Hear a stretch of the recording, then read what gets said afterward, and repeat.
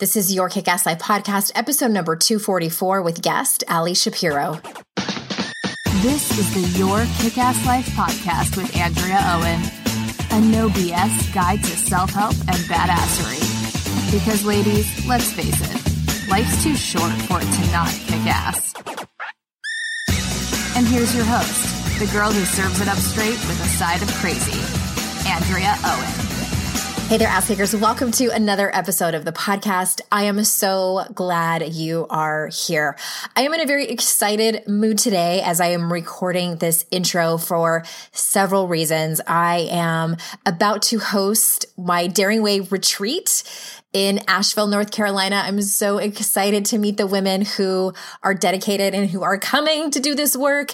And also, I am still actually enrolling a few spots in the mentorship, which also incorporates the Daring Way work. And I'm getting the workbooks ready to send out. I'm still having some calls with some women as I fill these last few spots. So if you are interested in joining, but you're not really sure what it is, I invite you to go and check out the Q&A jam that I did yesterday. And it's over at yourkickasslife.com/meet. You don't have to put in your email address anywhere. Just go to yourkickasslife.com/meet. The replay is there. I talk about shame resilience and the curriculum, what exactly we're going to be doing in that program, what exactly you can walk away with if you commit to the program and show up and do the work. This work transforms lives, y'all. This is not a beginner's program. This is not surface level personal development work. That's part of the reason I'm so excited about it and just really, really thrilled to get this work out to more people in a group format. Also really excited because I have some really great changes that are happening with Your Kick-Ass Life in 2019. I know it's like only summer, but I'm already thinking about 2019 and just really pumped to expand and bring you more great guests. And I should probably wait to announce this, but I'm going to anyway because I'm really excited about it. I'm rolling out a new series on the podcast called Conversations About Shit That Matters with Unqualified People. Because a long time ago, I sent out a survey and y'all let me know that it would be really great to hear from people who aren't always experts, who aren't always, here's what I think, here's my experience. I mean, that's great, right? That's why we're all here to learn from people who know more than us.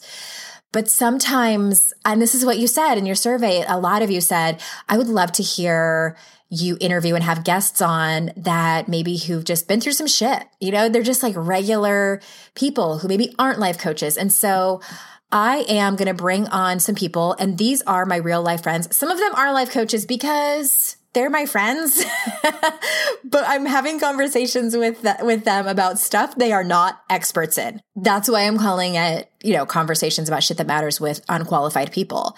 And I've told some of my close friends about it. They're like, oh my God, I'm in. I'm terrified, but I'm in. And which actually brings me to talk to you about this particular episode.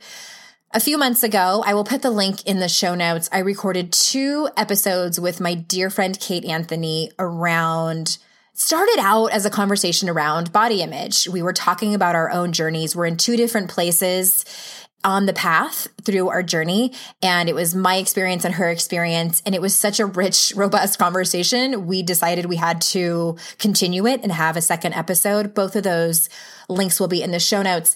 And I got a lot of great feedback from people, including some experts who were like, I loved that conversation and I would love to chime in from an expert standpoint. And the reason that I chose Ali Shapiro to come on and talk to you about this is because she's not claiming that she has every single answer about everything about this topic. Diet culture and weight loss is complicated. It's really, really complicated. And me personally, coming from a background in fitness, I'm pretty sure I mentioned it in this episode. It might have been a past one. I was in college getting my bachelor's degree in exercise physiology, kind of during the height and the explosion of the quote unquote obesity epidemic. And I was just really indoctrinated with all of this information about it, which so much of it is bullshit. Anyway, I don't want to get too much into it because Allie's going to talk about it. And I asked her some questions that I was genuinely curious about. I have a lot of experts on where I ask them questions where I either already know the answer or I have a very confident take on it myself. This is my show, by the way. And Allie, I didn't know the answers. I'm genuinely curious about all of these things. So excited to have you get to listen to this conversation. Let me tell you a little bit about her before we jump in.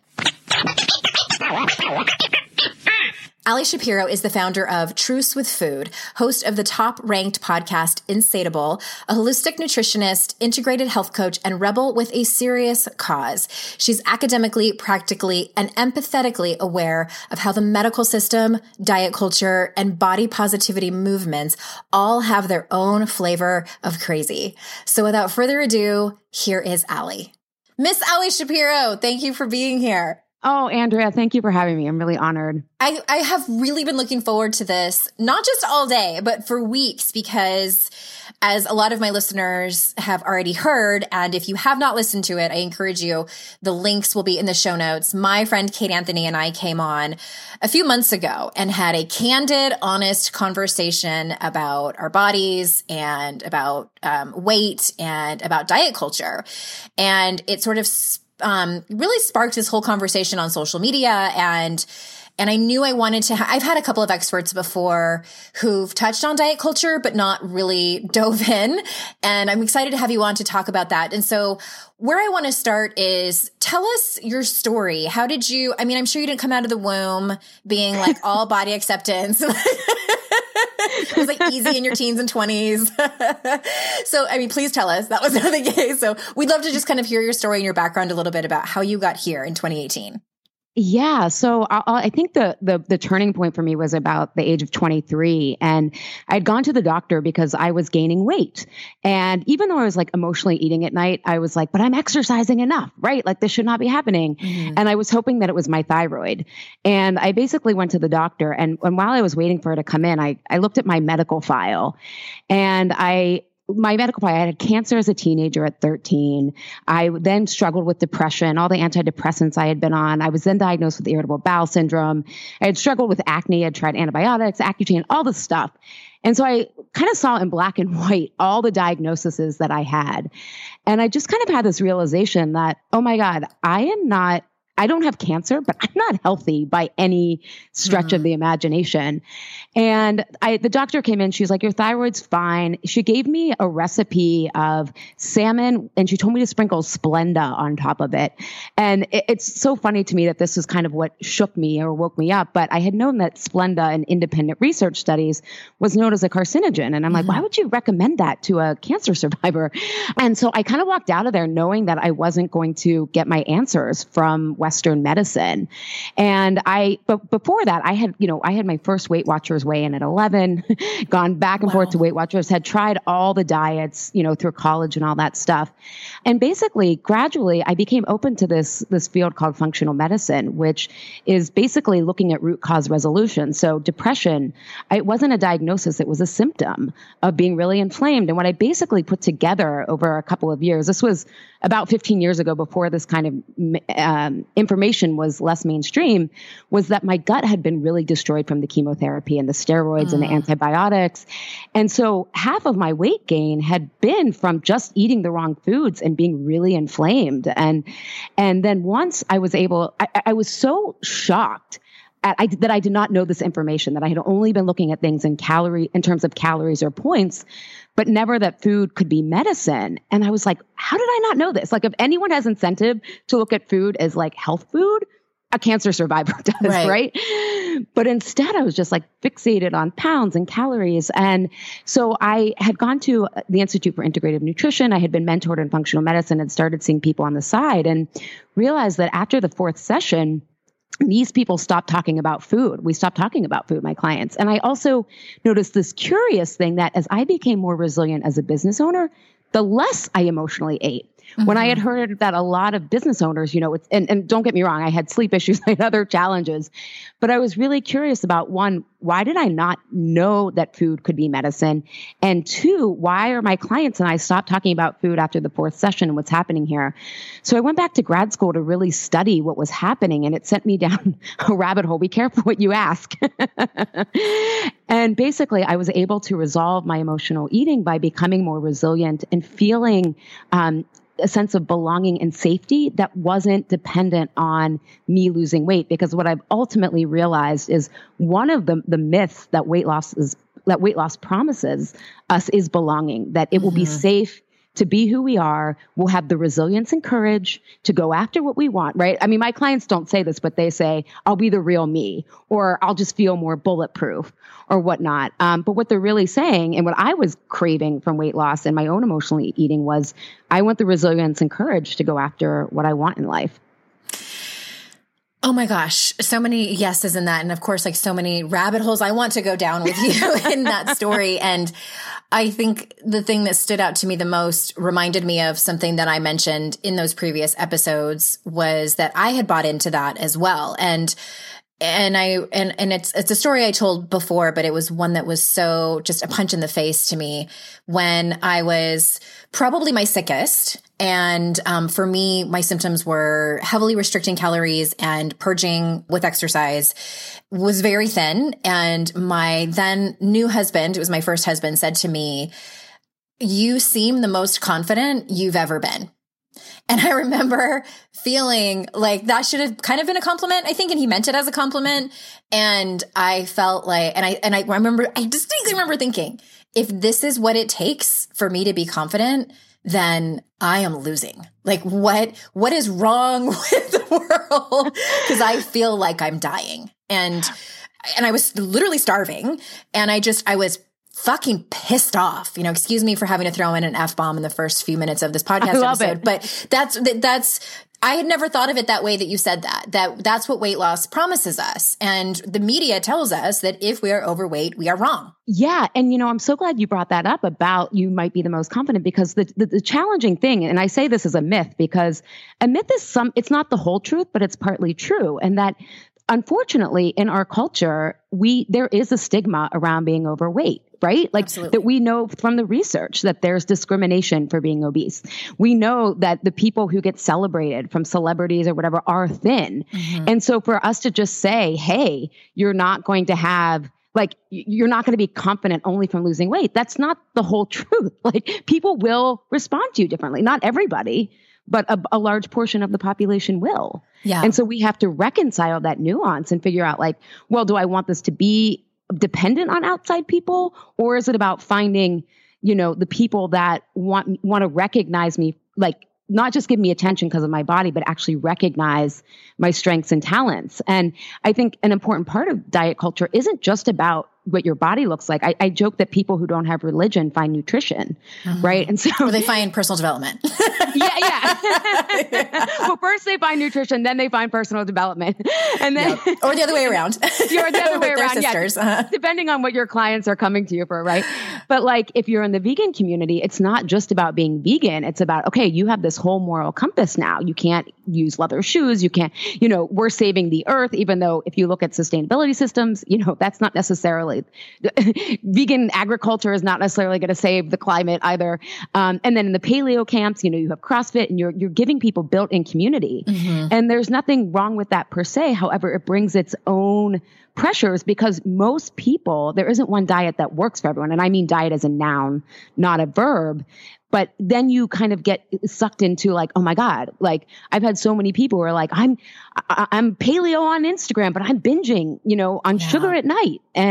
But they feel like their belonging there is at risk because they could be separated from the community that feels that they've accepted them.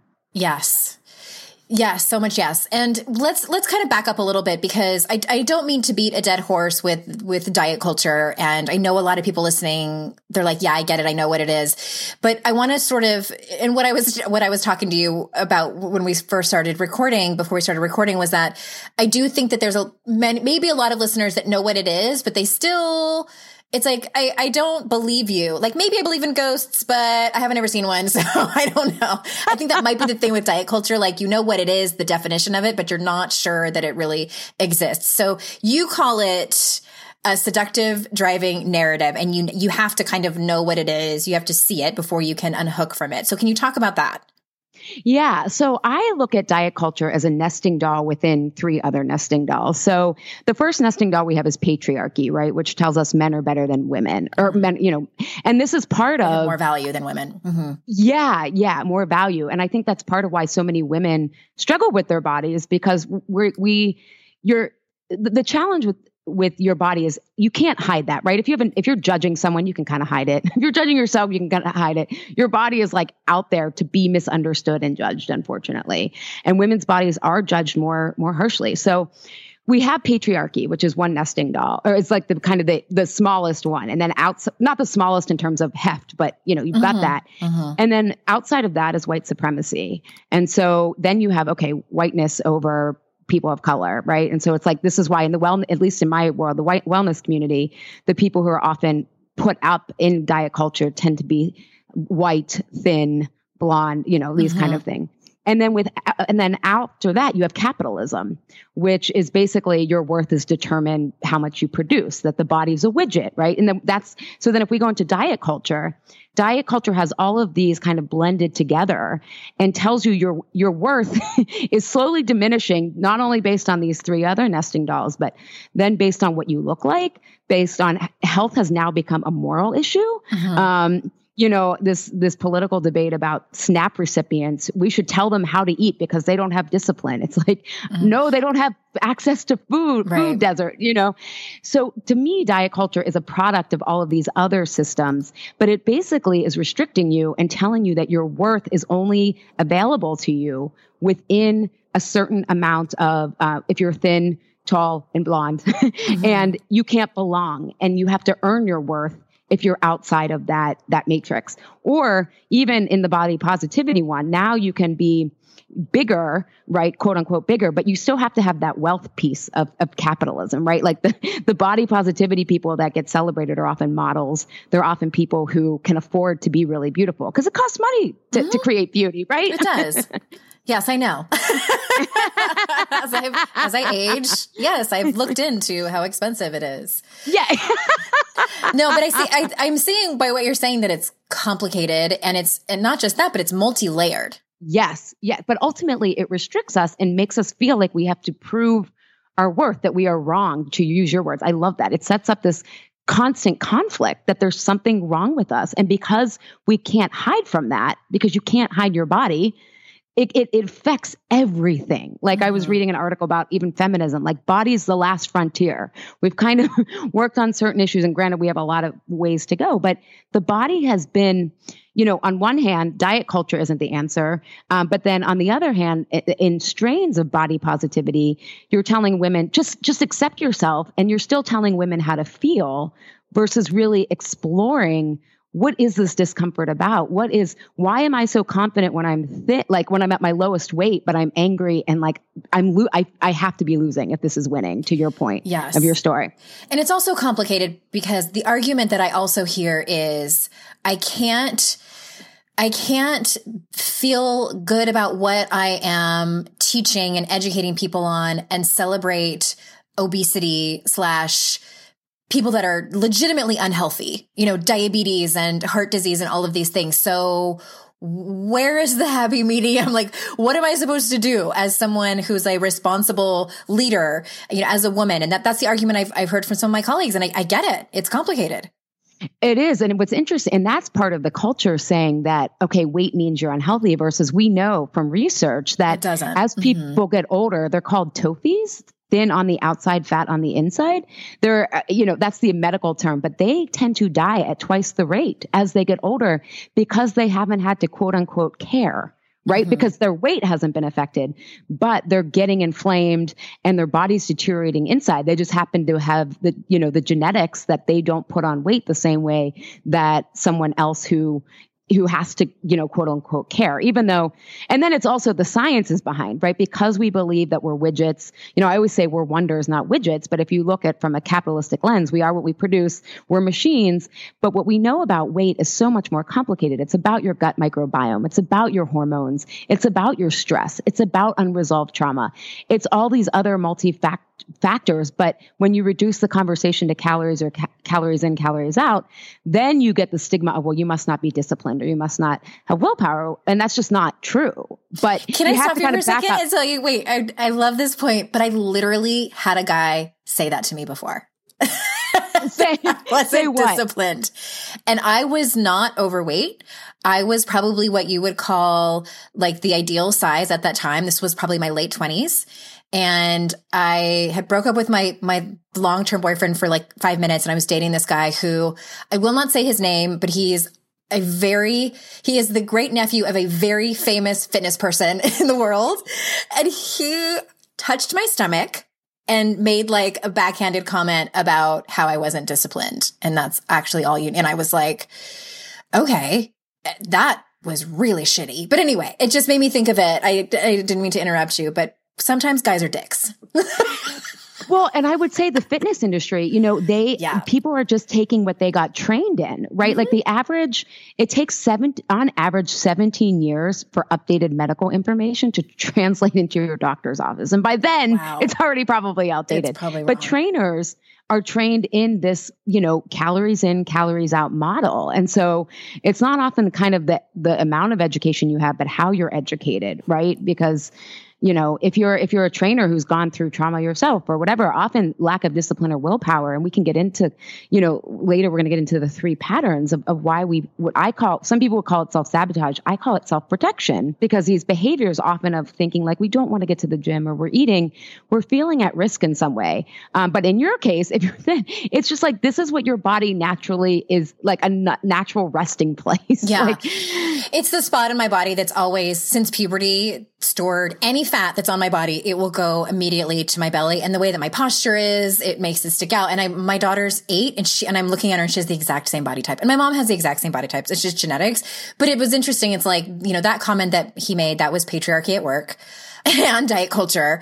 And that's like one of the only things I remember about that short relationship. And it was painful. It totally sucked.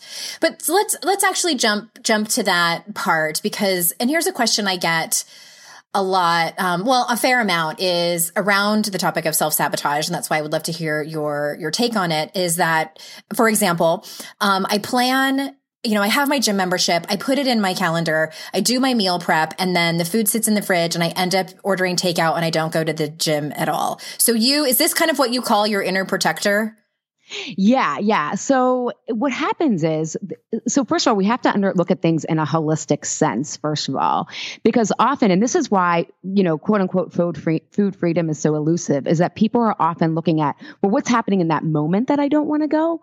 Meanwhile, looking at these bigger patterns that might have been at play, earlier in the day, last night, something that you're worried about. But yeah, a lot of people would call that your inner food rebel, or, that you're self-sabotaging. However, what I've seen with clients is that it's often a protective mechanism. And there's 3 patterns of what we're basically so you talked about, like, we feel like we're wrong, right? Often from our bodies. And so this sets up a mental internal conflict. And these patterns are based on the Thomas Kilmann conflict model. I've adapted them for food and body issues. But whenever we feel that we're in conflict, that we're wrong, I've cooked my food, I have a gym membership, and I'm not going, I'm doing something wrong, right? There's something wrong there, rather than, let's explore here. So the 3 patterns are to compete, avoid, or accommodate. And I call these our stress responses. So we feel like we're doing something wrong, either around food or body, or the stress in our life that then basically sets up this tension and depletion, which is why we don't have the energy to go to the gym, or we want to numb out.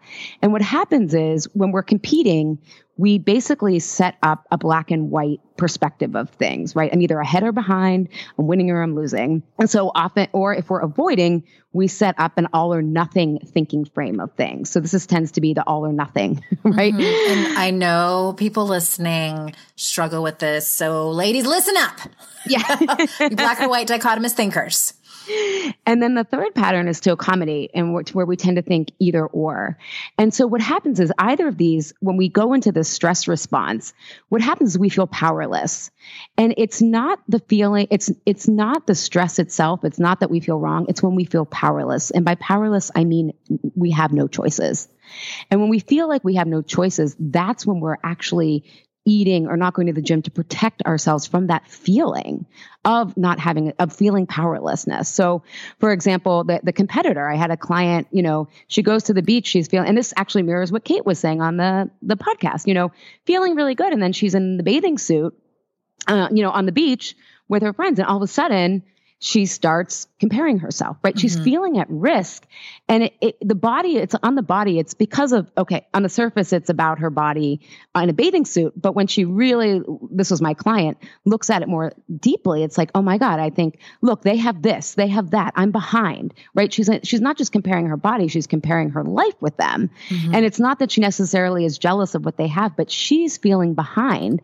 And in that feeling behind, it feels like, well, I have no choice because all she can see is black and white solutions of like lose weight or not. And then it feels like, well, I can't do that. I've been trying that, right? Yeah. Or this person has that great relationship that I will never have. And again, that's that same black and white thinking that competitor sets up. And we often do this with food and body. We compare ourselves to our younger selves or to when we were, quote, winning at weight loss, right? Mm-hmm. Our thinner selves. So these patterns, the eating and the not going to the gym or whatever, in the avoid pattern we call chuck it, fuck it. It's like, when you're avoiding, that's more protective because you feel like you don't have any choices, rather than it being about discipline or willpower. Because, Andrea, I read your books, I follow your work. Your clients are pretty motivated in other areas, right? Mm-hmm. Like very.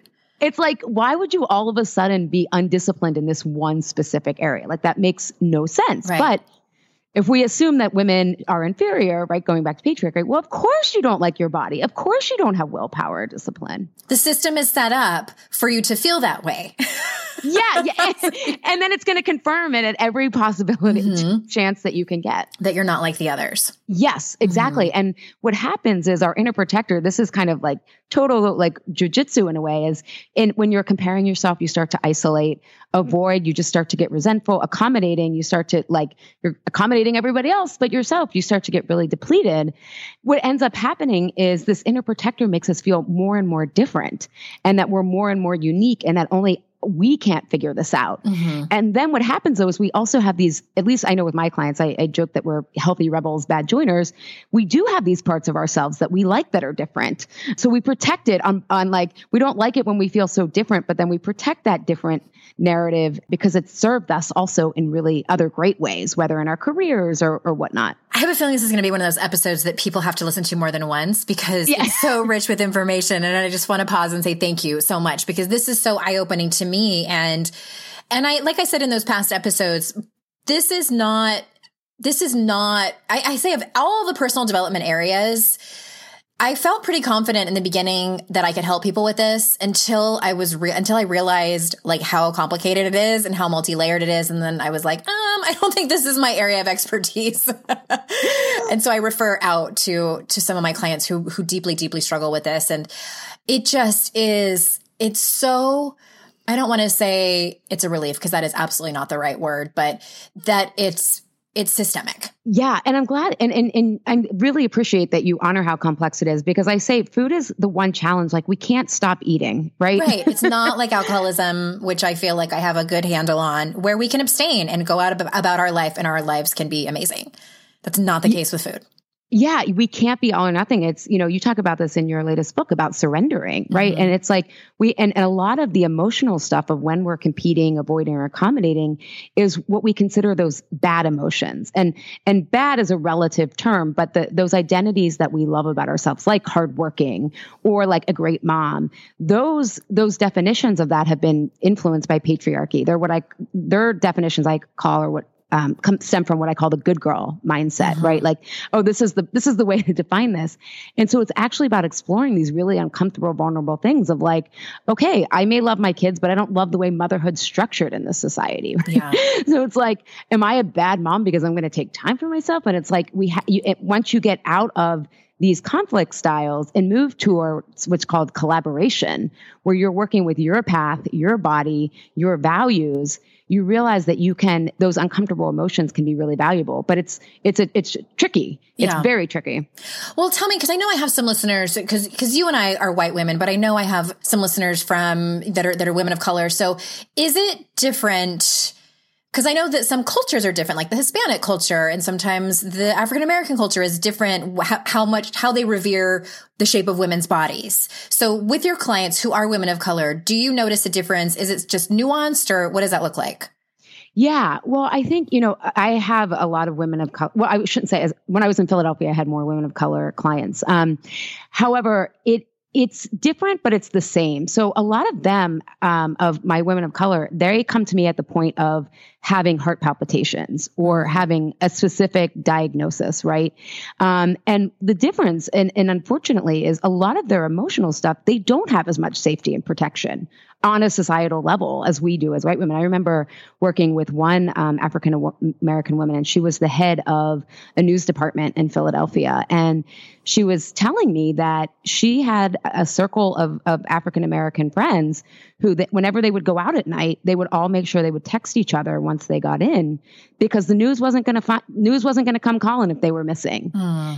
And so I think in the sense that often they have more pressure, because what I show my clients is a lot of times this conflict that we feel is perceived. About 80% of the time, it really is perceived. And we can really collaborate well with our lives and the people in our lives and the pursuits we care.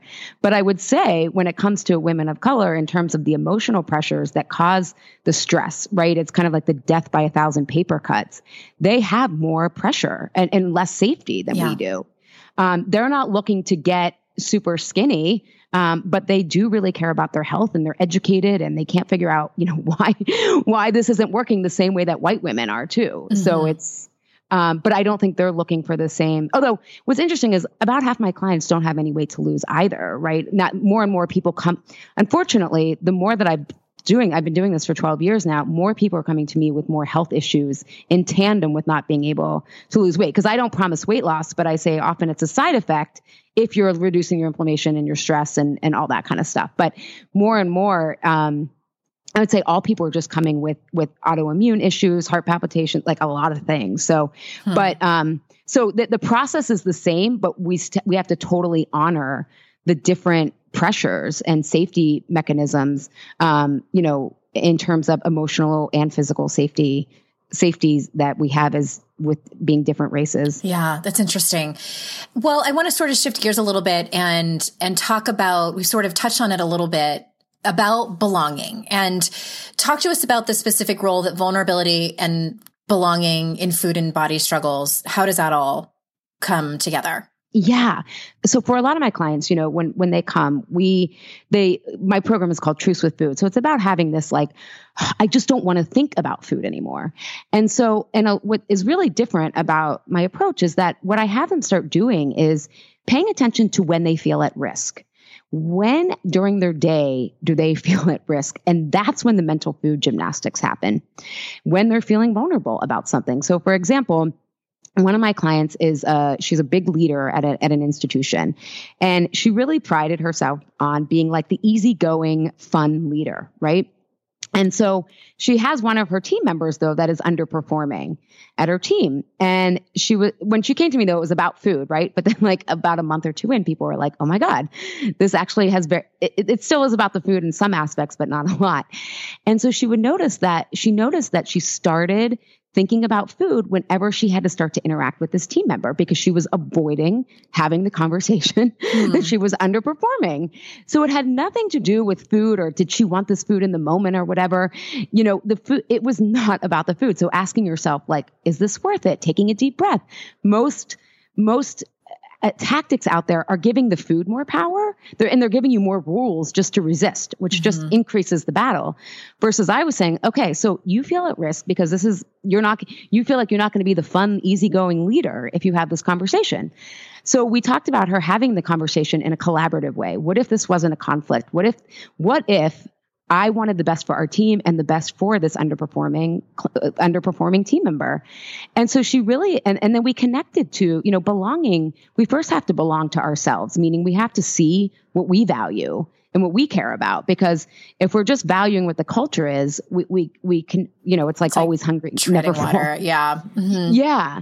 So she was like, I want to be open. I want to be the type of person who can have these conversations. And so we connected with that. Like, she cared about truth and openness. And so she had the conversation. It turns out the team member was so relieved because she felt like she was failing her, and they didn't solve the issue on the spot, right? But they put a plan in place, and belonging intimacy was forged in that moment that they didn't have before.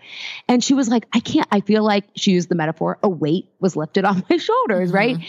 And she never had the food gymnastics at work anymore until another stress. And then we had to work on that. But it was realizing that it was about feeling at risk of that identity that was causing the mental food gymnastics. And often clients will start caring about weight loss because they think, oh my God, this would just be easier if I was 20 pounds thinner, right? Yeah.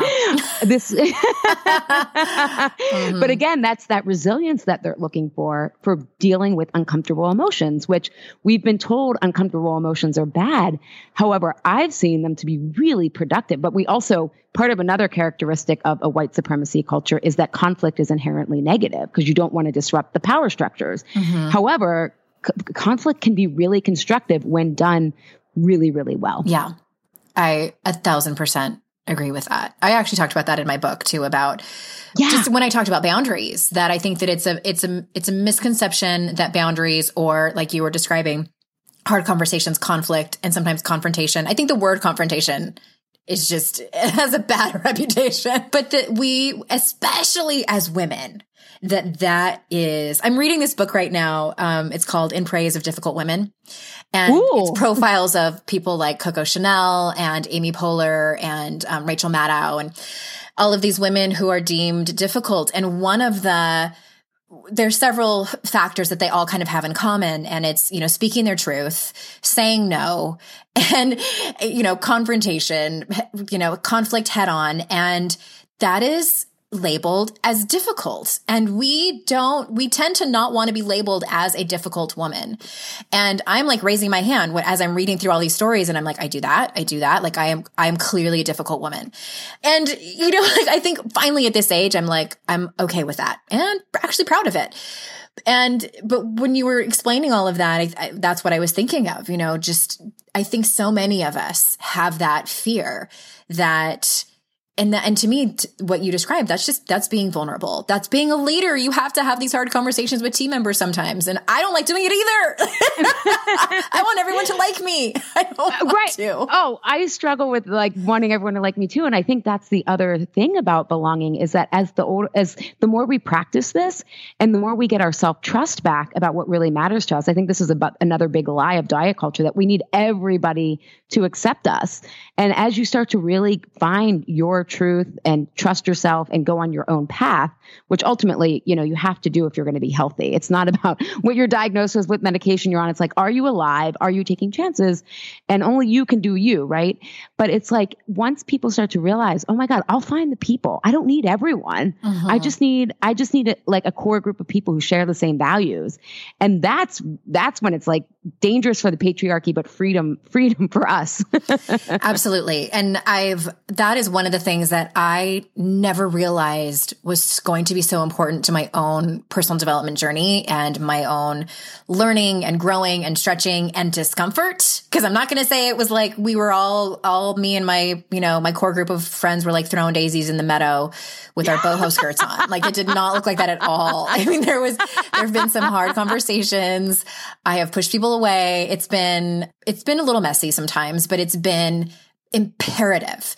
And I totally understand that. I do think I have it a little bit easier because I work in this industry and I have access to people who also work in this industry who speak kind of the same language.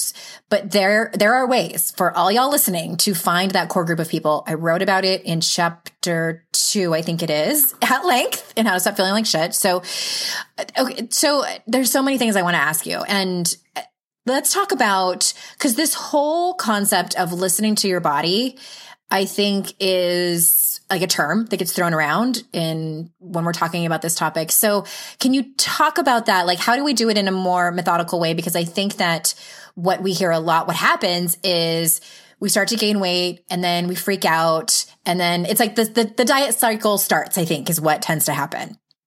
Yeah, totally. And so I'm going to, because you're an entrepreneur and I know some of your listeners are, and your readers are, if you think about running a business, right, everyone has to find their own path, but there's certain tools that help you discern, right, what's right and wrong for you. Mm-hmm. And that the body has similar tools and processes.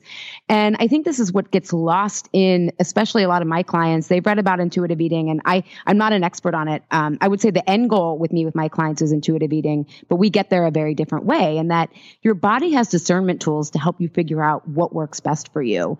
And so one of the two, and this is looking at things from a health perspective. It doesn't mean you're going to lose weight or you're going to end up with a certain body size, but it means your body is going to be healthy.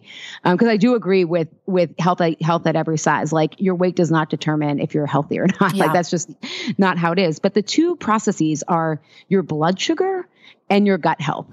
And now we've heard a lot about gut health, I think, in the news and all that stuff. So we know that we want a good gut system. A lot of my clients who struggle with depression, it's because their gut is inflamed. It's not because, and so there's a physical aspect to our health that we have to address. We can't just ignore the body and we can't restrict the body. Mm-hmm. We have to be with it the same way that we can't not eat. We have to be with it and learning it. And to me, self-love is defined as respect.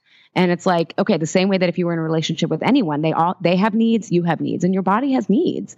And your gut health is one of them, and blood sugar is the other one. I always start with blood sugar because it's the most immediate. And a lot of my clients who struggle with anxiety, have trouble sleeping, heart palpitations, this is all from lack of blood sugar balance. And people think only diabetics have to pay attention to blood sugar balance, but we actually all need to pay attention to that. And it's interesting, actually. This morning I was on with a client, and she's on tour for an album that she just released. And this was we started working together. This is the first time since she's toured and we've worked together, and she's not eating after her shows. And she's like, I don't have that grabby feeling. She's like, I thought people had told me this was only emotional, but with my blood sugar balance, the physiology piece to this is so important. And I was like, I know. And so really looking at what works for your body in terms of your blood sugar. And I can give you guys a couple tips to get started. And I always have my clients start with a breakfast experiment. Do a breakfast that's vegan, do a breakfast that's Mediterranean, and then do one that's paleo. And check out how you feel for the next 2 to 3 hours. And your body will tell you immediately. One breakfast, you're going to feel very calm, focused, satiated. The other one will definitely be bad, and one may be a little bit mixed. I'm assuming that you don't want to throw in like 4 cups of coffee with each one of those, because that's how I would do it. Yeah. Without caffeine? Okay. That'd probably be a better test. No. You could do your caffeine, just drink it with food, because coffee actually sends your blood sugar through the roof, and then you crash. And that's when people crave carbs, and then they think, oh, I'm weak and I love carbohydrates. And I'm like, no, your body is just famished. Right, like your body's not paying attention to calories. It's paying attention to, does it have the right fuel and medicine? Mm-hmm. So you could eat. Yeah. Like if I'm someone who does better on like a Mediterranean paleo, like I eat eggs and kale every morning. If I were to do like a bagel, you could do the same calories, but I would be crashing 5 minutes after the bagel. I've noticed that and I have especially noticed that my body reacts certain ways to certain foods as I've gotten older. Probably when I passed age 35, every once in a while we'll go out to breakfast, and I live in the South now, and they do breakfast. And when it was several weeks ago, we went out and I did it up. Like I don't even want to say what I had. It was just so heavy, and I got home And I told my husband, and I'm like, I feel like I could go to bed. And it was like 11 o'clock in the morning. And he was like, do you think it was at breakfast? And I'm like, I know it was at breakfast. Like, I said, don't let me do that again. Cause that just, my body was telling me, no, not worth it. Yeah. And it really takes you out of this binary of good or bad, because I know my clients are always shocked. A lot of them have tried to be vegetarian. That didn't work. Or a lot of them are trying to be paleo, when reality, a lot of women do need carbs, especially at lunch, complex carbs. But they're like, I can't believe this. Like, I thought I was being good, but it's like I wasn't doing the right things for me. And so all of a sudden you go from feeling like you're good or bad or right or wrong to like, okay, how do I want to feel? Sometimes I'm going to take the hit. But I'm owning that, but sometimes I don't want to. And that's okay. But it's not about good or bad. It's making it more like, okay, how do I want to feel for the next 3 to 4 hours? And the more you do this, the more you're like, wow, you develop self-trust. Like, actually, I want to have energy and focus for my morning because I have to get a lot of shit done, So we tie it to the bigger piece, not just weight loss or to be good, but because it's now meaningful in your life on a daily basis. Because adults, my master's is really in adult education, and adults are not motivated by long-term gains. Like telling them, hey, you may live 10 extra years is not going to motivate someone. But if you can say, hey, you're going to feel good for the next 2 to 3 hours, it's like, I'll do that. Yeah, I think it's the same with like saving for retirement too. Like when you're 25, everyone's like, yeah whatever. I had one friend that was, and I was like, what are you doing? And she's the one who bought a house first. She's the one now who's doing really well. But yeah, I get it. All right. So I want to ask you this one last thing. And again, this has been so helpful. Everyone listening, I highly encourage you to go check out Ellie. We'll tell you exactly where to go in just a minute here, because I know everyone's probably, again, listening to this more than once because there's been so much information.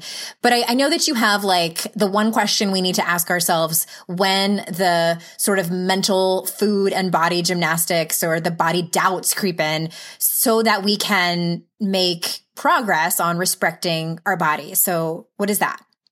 Yeah. And so this is really important because, if I was listening to this podcast, the me of 16 years ago, I'd be like, no, it's really about the food, right? Like, no. Just tell me what to eat. Yeah. And so I really want people to make the connection of, where am I feeling at risk? So next time you start to have those mental food gymnastics or the body doubts, like, ask yourself that and give yourself a minute to like respond, right?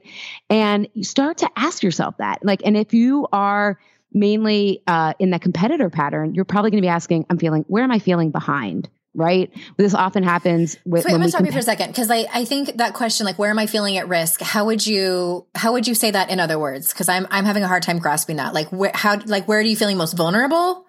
Yeah, or you could, if you're in a competitor mindset, it's like, where am I feeling behind?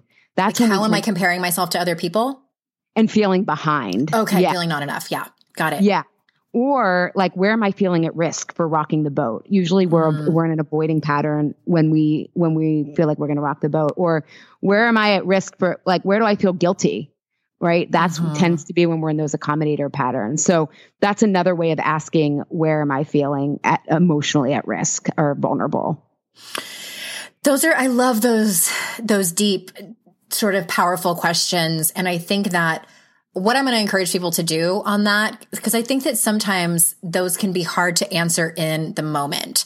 So what I would love for people to do is maybe bookmark that part of the episode or go back and write those questions down and journal on them instead of just trying to come up with the answer in your head, and keep a journal. I mean, wouldn't you suggest that? I don't know if you do that with your clients but that's what I would do. Yeah, I often have my clients set an alarm at like the seasons. I call them like the seasons of the day, like the spring is morning. Yeah, that's what I call them. Or you could even go back at the end of the day, because sometimes, because a lot of this has to do with our nervous systems. It's not just like our mental; it's our nervous system hijacks us, and that's why we feel so powerless. But so at the end of the day, even going through starting your day, and see where your food went off track, or you started thinking about it, and reflect on what was going on there. Like, was it really about the food, or was I worried about the email that came in? Or did I just, I got that call about my mom and trying to take care of her or whatnot. But I think reflecting even in the evening, to your point, would give people more distance and be easier to answer. Do you think sometimes it's just a habit? Like if somebody, I'm asking for a friend, if somebody like at anytime between 8 or 9, when they sit down to watch Netflix with their husband and they're like, it sounds good right now. Oreos and they have like, but they're not stressed and they don't feel like anything. Do you think sometimes it just becomes like a nightly habit, or is it typically always something else? No, great questions. I think a lot of times the nighttime eating is more about the ritual. It's kind of like which is almost even different than a habit. It's like I'm bookmarking the day, right? Like this is the end of the day and it helps ground us. Mm-hmm. What's tricky about that too is nighttime eating is sometimes blood sugar imbalance as well. So if you haven't been balancing yourself during the day, it comes back with the vengeance at night.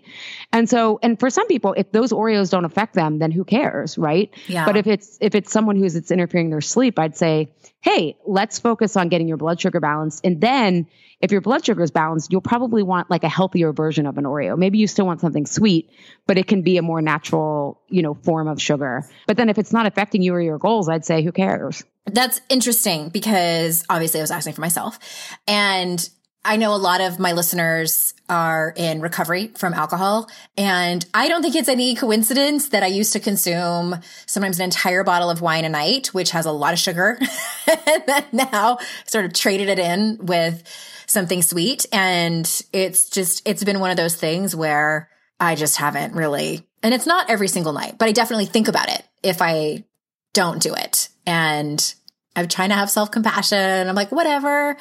Yeah. And then many, many years ago when I did a Whole30, which we haven't even talked about, I replaced it with an apple and almond butter, and it was fine. Like nobody died. and it was the same. But I think that it became the ritual of it, and maybe sugar, but it's again, I think maybe sometimes at the end of the day, we just don't know. There's not an answer. Well, and two, I mean, I think one of the biggest challenges or one of the biggest surprises my clients have is how active these patterns are, these stress responses of compete, avoid, or accommodate. Like most people, I think a lot of women are more self-critical than self-aware. And so they confuse the two. And so they're like, I feel really confident here. I'm not always accommodating, competing, or avoiding. And then it's like, once you actually start to pay attention, those wind you up, right? And so the sugar, and this is why food is so nuanced, like sugar is actually unwinding you. Like it's relaxing you temporarily, however, but so often we have normalized such a level of tension that when things are okay, we're like, woohoo. However, the body, I always say, this guy who studies trauma, Van der Kolk, he has a book called The Body Keeps the Score. Yes, I've recommended that before. Yeah. And I think that's true for every habit that we have. I mean, and for every pattern, if we're trying to break it or we feel in our gut that there's something more. But again, I'm a big believer. I mean, I call my program Truths with Food, because if you want to have that and it's not like affecting your health or whatever, like I don't think it's a big deal. So I'm not. Yeah, I'm kind of like, meh. I don't think I'm losing sleep over it. But I have a couple last questions for you. So how do you've talked about this pattern, the protector, the competitor, and then what was the other one? Oh, competitor, avoider, and accommodator. Avoider and accommodator. So how do people find out which one they are? Yeah. So I have a quiz on my website. You can go to alishapiro.com and it's right there on the homepage, and it says, what's your comfort eating style? And so you can basically figure out what pattern you tend to have your prominent resting places. Mm-hmm. And then you can get some tools to start to get out of those patterns, because it's different depending on what you tend to be. Yeah, because Kate, who was on the podcast, those 2 episodes that I did, she took it and she forwarded me her results, and she, in all caps, dead on, exclamation mark. And I was like, what is this? I don't know. So I'm going to have to go over there and take it as well. And then second question, how does somebody, because you kind of just mentioned it might not be that big of a deal to your body. And I know you've mentioned inflammation and you've mentioned blood sugar. If somebody wanted to start, obviously they can work with you and go find out about that on your website, which we'll link to in the show notes. But what if they want to kind of like maybe go see their general practitioner and get some blood work done, which I hope that you're doing at least every year, going and getting your checkups. Where would they start with that? Fantastic question. So and I'm all about people becoming proactive. Like that was one of the biggest things I learned, is that the reason I didn't know any of this is because I had this identity as like a passive patient rather than like an active part of my medical team. Yes. So I've been that person too. Yeah. Totally trust my doctor. Okay. Whatever you say. It's all in your hands. Right. Yeah, I know. Oh my God. I'm glad I'm still here. My dad's doctor is like, stay away from doctors. It's why we call it a practice, you know? Oh my gosh, yeah. Mm-hmm. But, so the 3 tests that I would have people ask for is their C-reactive protein test. And that will tell you, and insurance covers all of these, that will tell you how much inflammation you have in your body. Mm-hmm. And again, if you have any autoimmune issues, depression, anxiety, you probably do have, high levels of inflammation. But again, the body's really resilient. That's one thing that I did not realize, having all the health issues I have, but I am at 39, pretty much the healthiest I've ever been. So the bodies can amazingly bounce back with health. So the C-reactive protein, and then you want to look at your A1C number, and your A1C number measures your blood sugar over a 6-week period. So that will tell you how resilient your blood sugar is, because the more resilient your blood sugar is, the more you can go longer in between meals, the less you need to snack, because your body's able to titrate the fuel for you. And then you want to look at fasting glucose. It's not quite as accurate, but it's what they all test. So you could even look at old blood work. And the tricky thing is Western medicine, they are testing on a relatively sick population. We are a relatively sick country. So they may tell you, hey, 110 is prediabetes for fasting glucose, but you really want to be under 90. You don't all of a sudden develop type 2 diabetes or metabolic syndrome. It's a gradual thing, usually 9 times out of 10.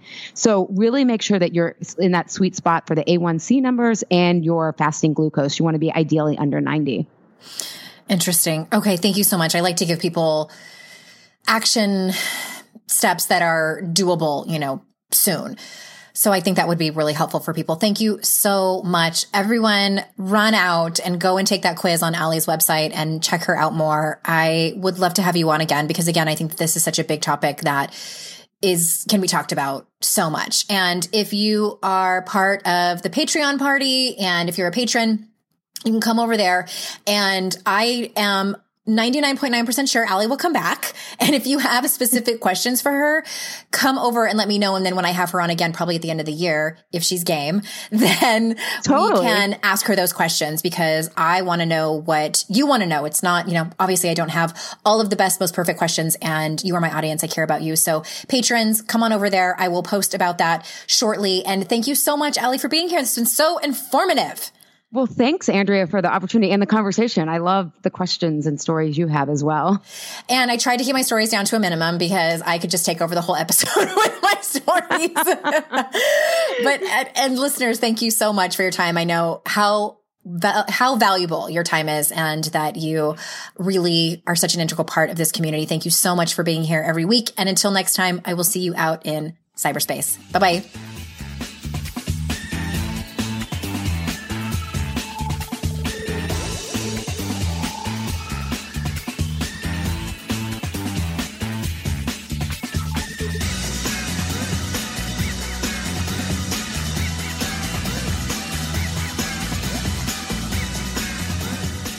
Hey there, ass kickers. Before we go, hey, if you're still listening to this, I know that you are a loyal podcast listener. First and foremost, thank you so very much. If you haven't heard about becoming a patron yet, let me tell you real quick what it's all about. So now I'm giving people the option to support the podcast. I've decided to go ad free. That means no outside sponsorships or advertising on the podcast. And that also means that when you do become a patron, you get extra perks. And the really cool thing about right now is that because we've just started out, it's a small group of people. I think we have about 20 patrons over there. And I do a book giveaway every month. So the chances are pretty good that you're going to win a book. There's also lots of other perks. I'm doing listener Q&A episodes where I'm asking my patrons for questions. You'll start seeing these episodes. What else? When I have upcoming guests, I'm going to ask y'all, the patrons, what questions you want me to ask them. What kind of guests do you want me to have? This is the community that is going to be able to not just support the show, but be able to have their input really heard loud and clear for the show. If you want to see more about it, if you want to see the different tiers and how you can support and the bonuses that are involved, you can go to patreon.com/YKAL and read all about it. That link will also be in the show notes. And thank you so, so very much.